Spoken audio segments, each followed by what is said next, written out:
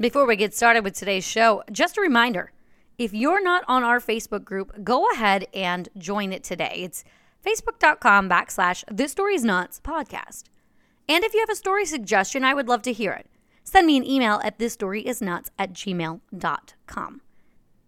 After the death of her first husband, teen author Helen Bailey struggled to deal. She found solace in a group aimed at helping people deal with their grief after the loss of loved ones. It was while in this group that Helen would meet Ian, a man she would later write about and call the gorgeous gray-haired widower. Helen was certain she had finally found her happiness. But unfortunately, it was not to be. What Helen didn't know was that Ian wasn't her picture-perfect man.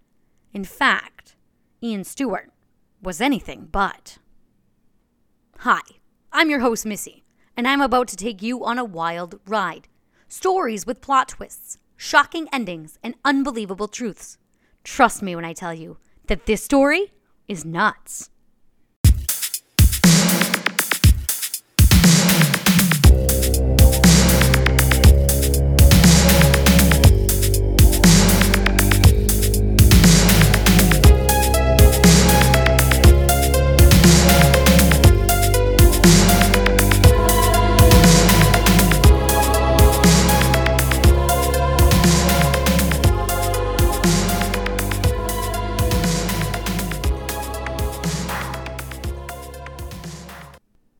"51-year-old Helen Bailey was born a writer. She admitted that through her high school days that instead of focusing on lessons, she often daydreamed of being anywhere but, longing to be doing other things. When she would return home from Potland High School, she would write pages and pages in her diary about, quote, who did what to whom and usually why she wasn't a part of it. After graduating high school, Helen had the intent to become a forensic scientist. However, she would change her mind shortly after and begin a career in media, working on licensing and marketing for cartoon characters such as Snoopy, Rugrats, Garfield, and even some work with Nintendo. At 23, when Helen was working as a temp secretary, she met the head of the licensing company, a man named John Sinfield. Helen and John would soon marry, and Helen would throw herself into a writing career that would soon take off. Her books, which were called by some teen angst novels, were a series of novels entitled The Crazy World of Electra Brown. The series would go on to win Helen the title Queen of Teen, an award she won in 2010. Helen would go on to publish a total of 22 books, ranging from children's picture books, short stories, and young adult novels. In 2011, the overworked couple had decided they needed a break, and they agreed to revisit Barbados, the island in which they had gotten married. On February 27th, John would insist on going out for a swim and walked out into the ocean. Minutes later, Helen would hear her husband call out for help, but by this point, it was too late. He had been dragged into a rip current. John Sinfield drowned, leaving Helen a widow after 15 years of marriage and 22 years together.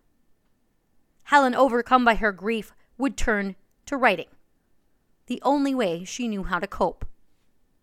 Helen would begin a blog, though in interviews later she would admit that the blog wasn't truly started to help others through their pain.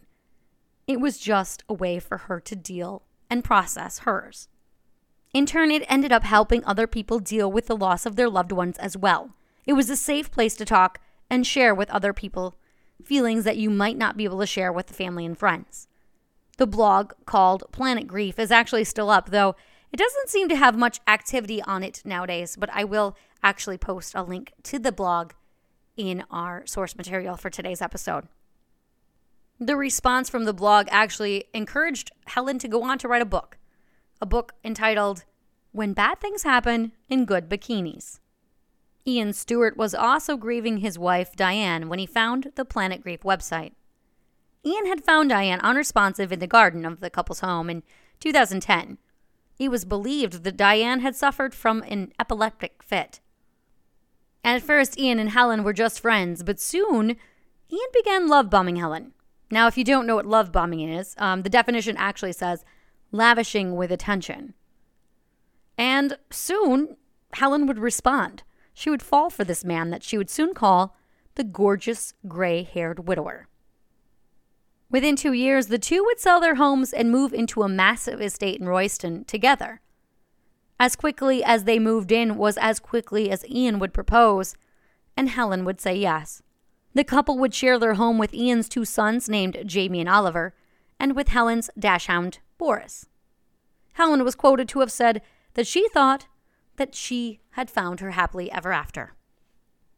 But something quickly changed as soon as Ian and Helen moved in together, and Helen's health was growing a bit concerning.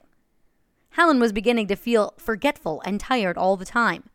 Computer searches later on would give a glimpse into her state of mind, with her internet searches including terms such as, "I'm so tired falling asleep at work," and "falling asleep in the afternoon." In April of 2016, Ian Stewart would tell Helen's family that she had needed a break and had left to a cottage that she owned in Broadstairs.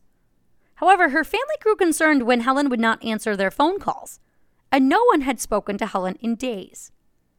That concern led Helen's brother to take the trip to the cottage to look for Helen, only discovering that it was apparent no one had been there at all, in what looked like a really long time. Not only that, but their concern also grew when they learned that Helen had not taken her car either. With a growing concern over Helen's whereabouts, Ian Stewart called 999 to report his fiancée missing. Although when asked the most basic questions, such as Helen's birthday or eye color, Ian could not seem to remember. He told the 999 operator that Helen had left a note that she was going to the cottage and that she had taken her dog Boris with her. Helen Bailey was last seen walking her dog on the morning of April 11th, 2016, and police would begin a search of the area she was last seen in. But even after searching hundreds of hours of CCTV footage and scanning the area, police came up empty-handed. Friends and family were concerned that something very sinister had happened to their loved one. And soon, police would begin to suspect the same.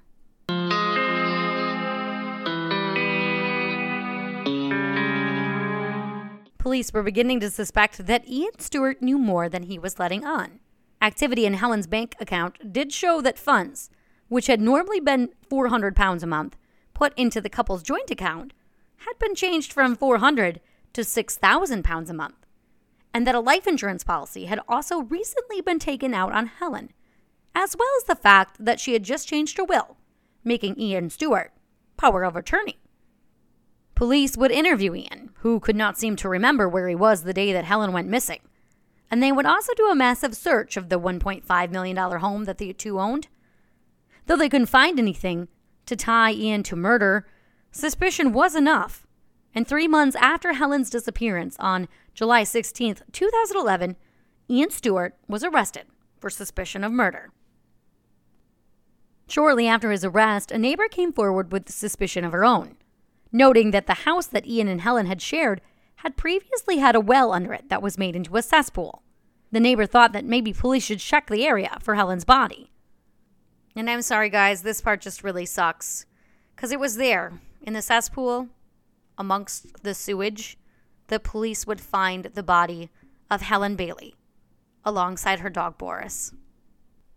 Once the body was discovered, Ian Stewart tried to claim that Helen had been kidnapped and that the kidnappers had wanted a ransom of £50,000 and that he hadn't told police because he had wanted her safe return. Police didn't believe his story. It was later determined that Ian had been drugging Helen with a sleeping pill called Zapaclone for months prior to her death, and that he had suffocated her when she was too drowsy to fight him off. It was also quite possible that Helen had still been alive when she was dumped in the cesspool. On February 22, 2017, just a month after Ian Stewart's trial began, he was found guilty for Helen's murder and sentenced to life in prison, with a minimum that he must serve 34 years. And maybe that's where today's story would have ended, but it isn't.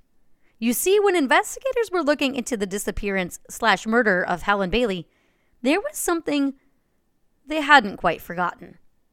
You see, Helen wasn't the first person who had died around Ian Stewart, and investigators knew they needed to re-examine the death of Ian's first wife, Diane Stewart.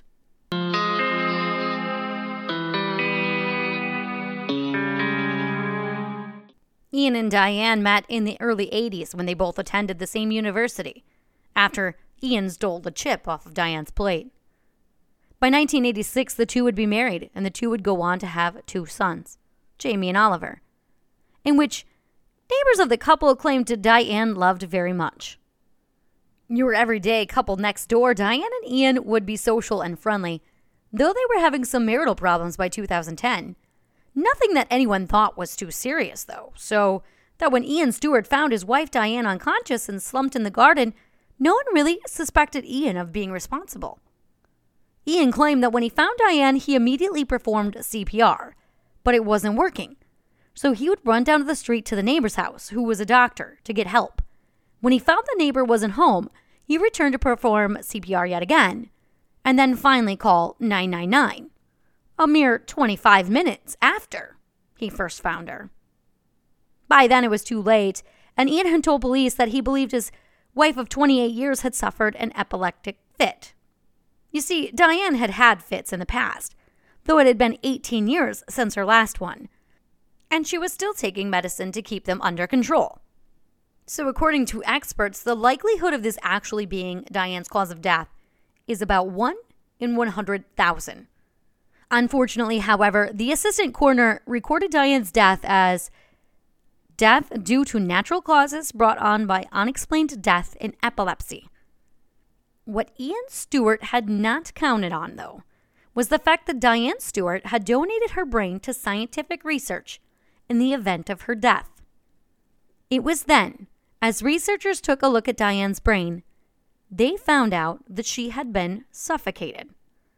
Tests on Diane's tissue and brain sample indicate that she had actually been suffocated for likely up to an hour before her death. Ian Stewart's motive for murder for both Helen and Diane was more than likely money. Investigators discovered that after Diane's death, he made £96,607, and after Helen's, he was looking at receiving a total of £1.8 million. As Ian sat in prison for the murder of Helen Bailey, he went to trial for the murder of Diane Stewart, and in February of 2022, it only took jurors 9 hours and 50 minutes to convict him of murder for the second time. He will spend the rest of his life in prison with no possibility of release.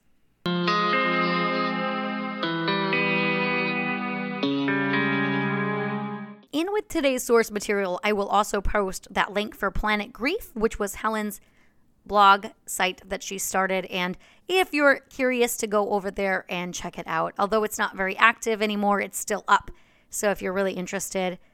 And I'm also going to post a couple of video links as well. I'm going to post the 999 call, which I found on YouTube, and then I do actually want to post just a video that I found that I didn't really use so much for source material, but it's just a video of Helen talking about grief, and I found it very interesting, so I'm actually going to share that with you today as well.